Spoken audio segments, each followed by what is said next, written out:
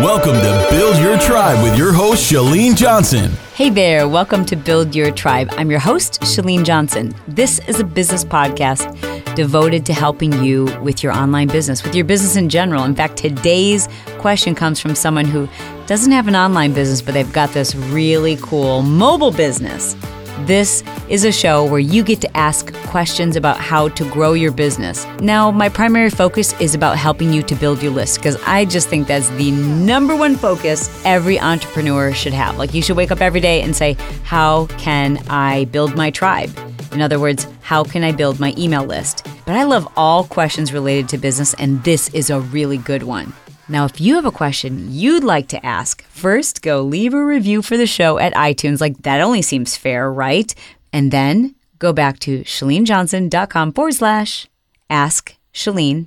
And there you can leave me a voicemail message with your question. And if you want, you can plug your business or your social media platform. It's a win-win.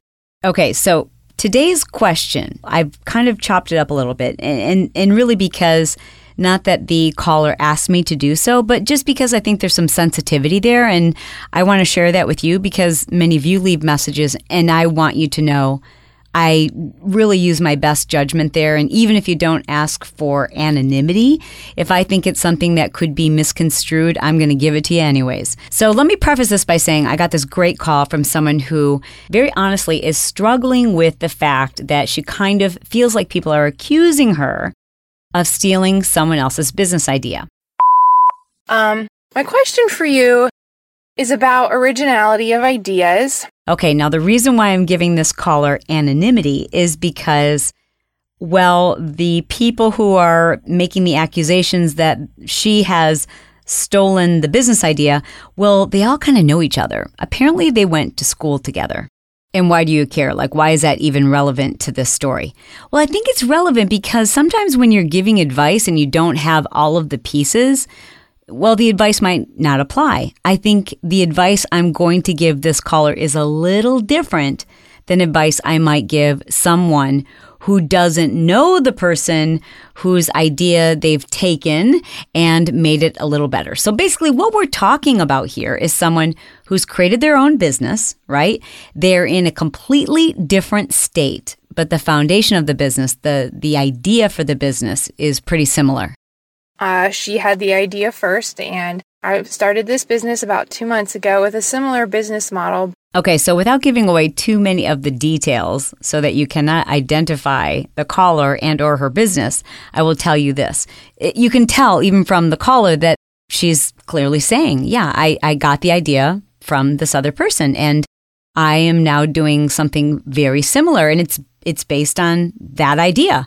On its face value, you would probably think, as did I, well, there's no problem with that. I mean, what's original these days? Turbo Kick, my original health club program that I created to help people get in shape doing a mix of kickboxing and dance and calisthenics and athletic movement and hip hop music and cheer sound effects. Like, it was all choreographed to the music. And isn't that kind of similar to what Jazzercise does? Yeah, kind of, in a way, but there are so many other pre-designed formats that are really following that original business model and putting their own unique twist on them. And wasn't Chrysler inspired by Ford and wasn't Apple inspired by the PC and isn't Peet's Coffee a copy of Starbucks or is it Starbucks that was a copy of Peet's Coffee? And what about Burger King copying the McDonald's business model? Like, is there anything that's ever been original and stayed original? So first, I want to answer this question generically, like as if I didn't know that this story is kind of intertwined and that people know people and it may be more about relationships than actual business ideas. So first, let's just talk about original ideas and what it means to quote unquote steal someone's idea. The fact of the matter is, very few ideas in business are truly original. And I always say that about exercise moves as well. Like, I like to say, and I think I can probably prove that I was the first person to ever use the word sumo burpee. But I didn't patent it because you can't patent an exercise move. And to be honest, there's nothing original in exercise because it's all movement. And we've been moving for hundreds of thousands of years. Almost every new product, every service, every business model, every brick and mortar business is the inspiration of something that came before it. All entrepreneurs are always searching for that perfect thing, that $1 million idea, that cool new idea, that standout that makes people $1 million. But the bottom line is there's very little that's original. And in fact, most strong entrepreneurs know that it's not about inventing a wheel.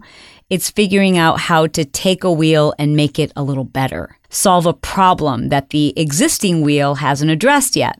I think it comes as no shock that this is not the only business podcast. I mean, I listen to a lot of shows.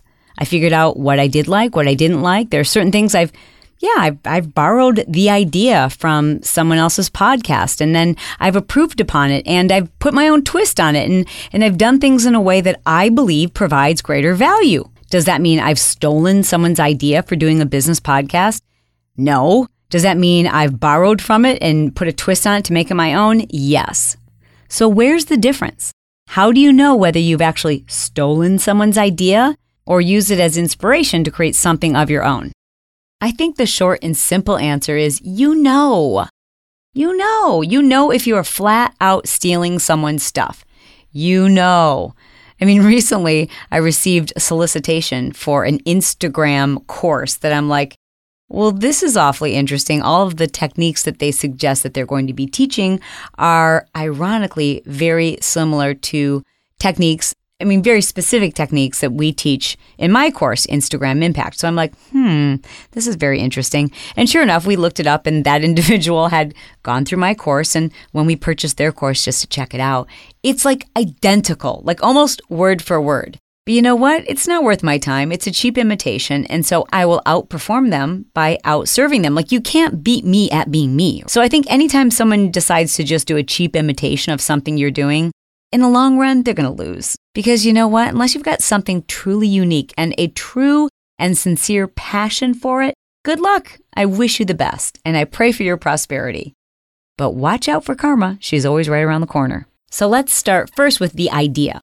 Now, if someone comes to you and they share with you a particular idea and they give you the ins and the outs and they're sharing with you confidential information about how it is they're going to put together this business, how they're going to start it up, their ideas, and specifically how their business idea is kind of different in the market, and then you take that information and start your own business based on all that information, that person could probably make the case that you have violated an understanding of confidentiality. However, if you never signed a confidentiality agreement and you just knew about it, that would be a tough case to win.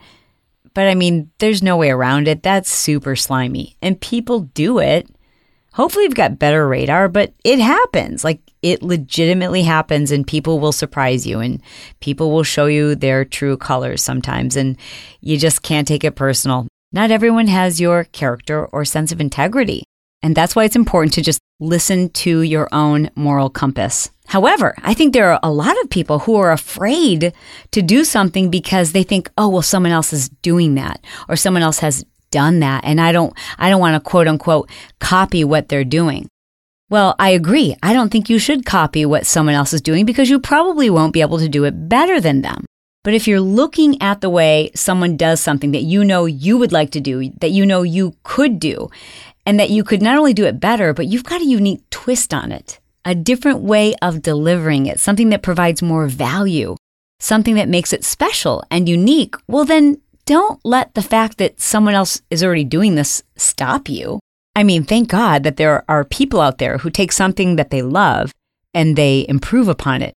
I don't know about you, but when I was using a BlackBerry, I couldn't imagine anything better. And now I can't imagine going back to a BlackBerry, right? Like everything that you do, the car that you drive, the clothes that you wear, the computer that you're using, the device that you're listening to this on, most likely in every instance, that is an example of something that has been improved upon or was inspired by an original. Okay, so what is it? Is it borrowing an idea or is it stealing an idea? I think the only right answer there is you know the answer. You know the answer. And sometimes even when you know the answer and the other person doesn't, you still have to step up and be the bigger person. So to my friend who will remain anonymous who left this message, I could just sense in several places in your message that you're really uncomfortable with this idea. Like you're probably not sleeping well at night. And I can also sense that you're not completely passionate about the idea. You saw a great opportunity, someone you knew having success, and you thought to yourself, well, I can do that too. But I just didn't hear like passion, like, oh, I found this like really cool, unique way to do it even better. Or I took that idea and then I added to it my own passion, my own purpose.